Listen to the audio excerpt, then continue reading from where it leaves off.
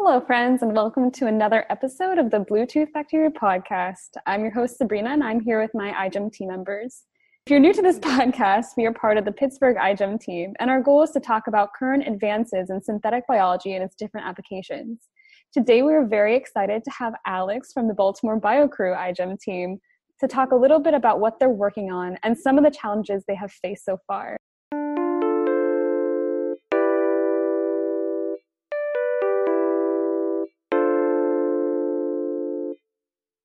Thanks, Alex, for being here today. It's great to be here. Good morning, everyone.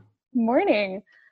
I think that's so cool that, just a little background. So the Baltimore BioCrew is a high school team, and usually iGEM is made up of college kids. So I think it's so cool that you're doing this as a high schooler. Thank you very much. Yeah, so we have a community laboratory in Baltimore, Maryland, where we all can come and do scientific research. So the idea behind a community laboratory is that people that live in the area can come and pursue their research that they wouldn't be able to do at home. So our lab manager went ahead and put out a memo about iGEM to some local students in the area, and a bunch of high school students decided that they want to be part of it. So we have a team of about 20 people that are doing work with us, and we're really excited to be doing iGEM this year.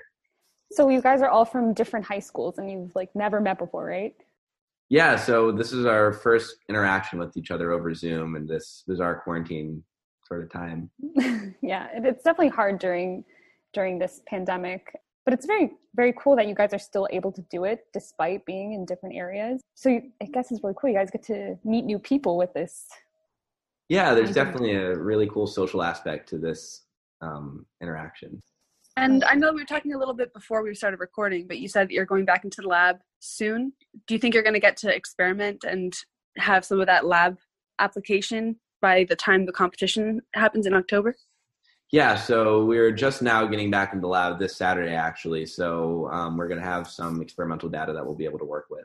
Well, that's really awesome. I know a lot of teams don't have that lab access, so that's really going to help you guys. So can you actually just tell us about what your project is?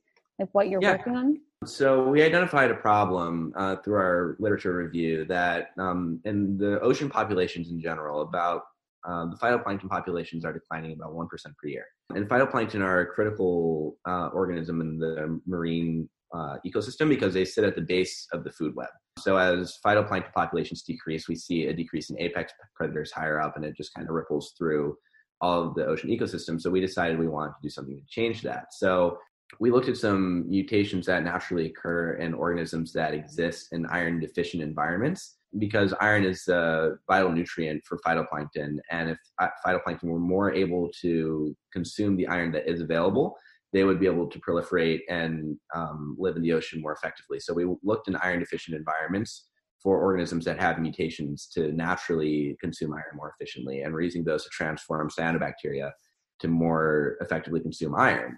So that the broad idea would be that we would be able to help the ocean populations by creating phytoplankton that can more effectively consume the iron that's already there. That's really cool. So basically the reason why phytoplankton has a much smaller population than it should is because it doesn't take up enough iron? So there's a number of reasons that are causing phytoplankton to decrease. The most major factor is climate change. So phytoplankton can't live in water when it's too warm. So they're starting to die off. Okay. So the iron is more of a mitigative measure? Exactly. So your design is basically to make phytoplankton uptake more iron. So how exactly are you trying to design that? So there's a number of ways that we're doing this. So phytoplankton use something called siderophores, which are ligands that they release into the water that bind to iron 3. And then those phytoplankton are able to use the siderophores to take the iron into their cell. And then they have iron 3 that they can consume. But the problem is iron 3 is not a usable form of iron for phytoplankton. So they have specialized proteins called reductases whose function are to reduce iron 3 to iron 2, which is something that they can consume. So the system goes, siderophore captures iron 3 and the reductases turn that into iron 2 for the cell to consume. So our idea is to look at some evolved siderophores that are from iron deficient environments and use some of their mutations to design cyanobacteria to uptake iron and reduce it more effectively. Okay, so you guys will be engineering phytoplankton directly. I know that people generally engineer like bacteria and yeast because they're just easy to use and easy to transform DNA and different proteins. So have you guys experienced any challenges? Well, I know you haven't had lab access yet, but how are you guys going about engineering phytoplankton? I know it'll be a little bit more complicated because it's an algae, right? An algae, technically? Phytoplankton is actually a very broad term that refers to both eukaryotic and prokaryotic organisms. So cyanobacteria fall under some of the very few prokaryotic phytoplankton. So that's why we chose them as a model organism to do this experiment. Okay, so specifically you're going to use like a cyanobacteria. Exactly. Okay.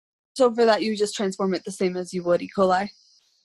As far as I know, I haven't actually looked at the experimental design yet since we haven't really been in the lab, but it's just a bacterial transformation that looks very similar to E. coli.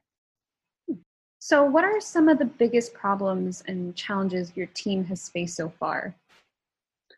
So probably the biggest one is just trying to get everything done over Zoom. It's a lot harder to be as efficient as you could be if you're in person.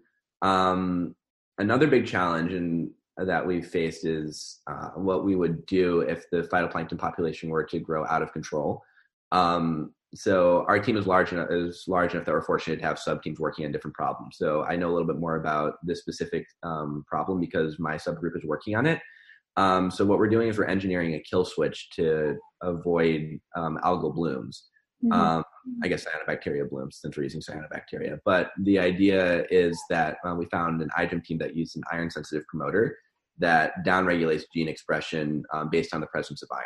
So our goal is to invert that using the lac operon so that the presence of iron causes the upregulation of gene expression.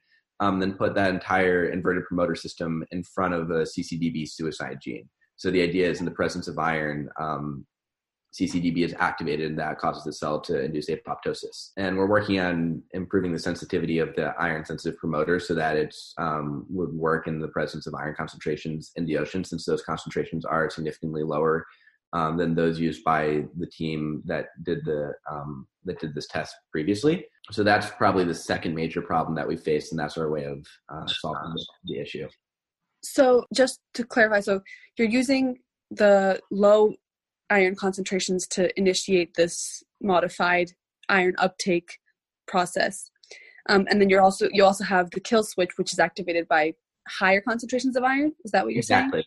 Yeah. Okay. So it wouldn't be too sensitive and kill off the regular, like overpower the local phytoplankton is what you're. That's the goal. So in terms of the design that we've created, we've I'm not sure how much detail you really want me to get into, but the way it works is we've added more binding sites into the promoter system so that it's more sensitive to the presence of iron, and controlling at which iron concentration the promoter is activated is going to be trial by fire.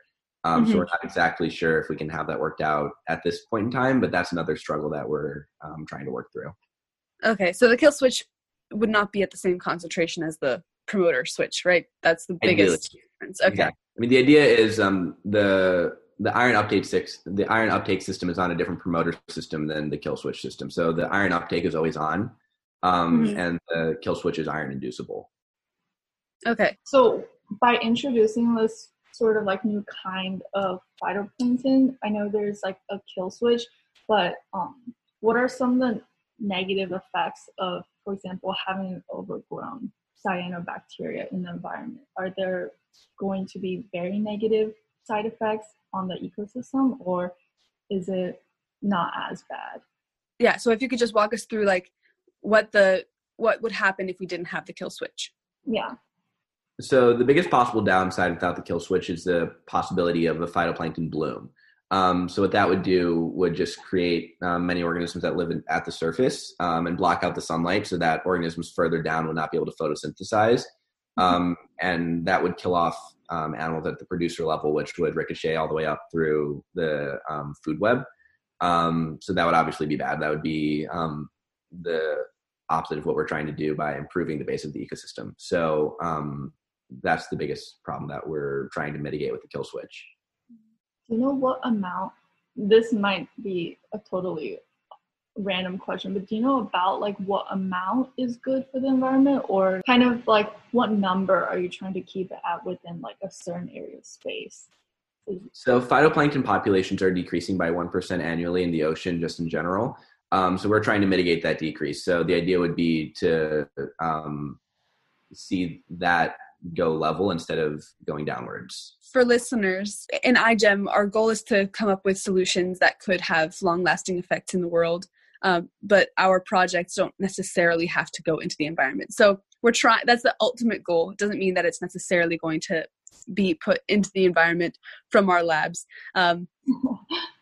Just so you know, so you're not afraid that, you know, us students are putting genetically modified organisms into the environment. We do a lot of testing. Once we have our products, they get judged by the competition, and then sometimes teams will bring their products out into the market with further research and further testing, and go into like the academic world. So our job is to just generate new ideas, come up with new solutions in the small scale in the lab, and then the future can take care of how far into the environment it goes. Alex, I know you mentioned earlier that you had like subgroups working on like different parts of your project. How many people exactly are you working with right now? We're working with about 20 people on our project. That's a big team. Has that been difficult to work with, or have you found any struggles or any complications with working in a group that big? Like, what are the pros and cons? Can you tell us a little bit more about that? The most major pro is the ability to divide into subgroups and accomplish many things at once. The biggest con is having a full understanding of the project. So, for example, I know a lot about the kill switch because that's the project that I'm working on, but I don't know as much about the iron uptake system since I'm not working on that. So it's great from a team perspective that we can get many things done at once, but it's hard from an individual perspective because I don't have the fullest understanding of our project.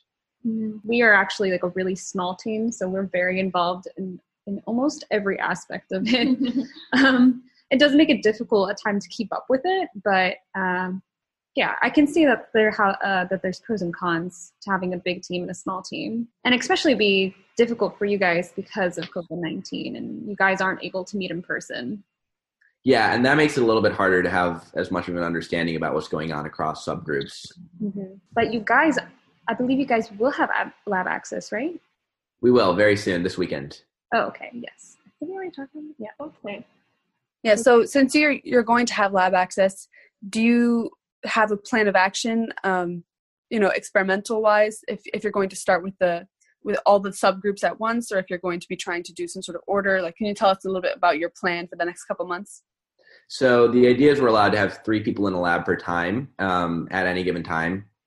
So 3 people is about half of one subgroup, maybe depending on the group, it could be the entire group. It would be one subgroup in the lab at a time. And the first line item that we're trying to cross off is culturing cyanobacteria in the lab.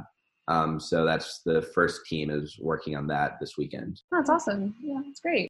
Is there anything else you would like to talk about that we didn't ask? I want to reiterate what Leah had mentioned, that this is not something that we'd just be dumping into the ocean without going through and making sure that everything was perfect. This is still very much in the proof of concept phase. We have a lot of unknowns that we're still trying to work out. So we're really excited to prove this concept, but we're not taking it any further right now. Your disclaimer to our audience. Nonetheless, I think it's a really great project, and thank you so much for being here today. We really enjoyed hearing about it and learning more about trying to save this phytoplankton. Yeah, thank you so much for having me. I'm really glad to have the opportunity to talk about this. We wish you the best of luck. Thank you very much. Yeah, that's all the time we have for today. So this was BioCrew. We were talking with Alex as a representative, and they were the first high school team that we met. So thanks for listening.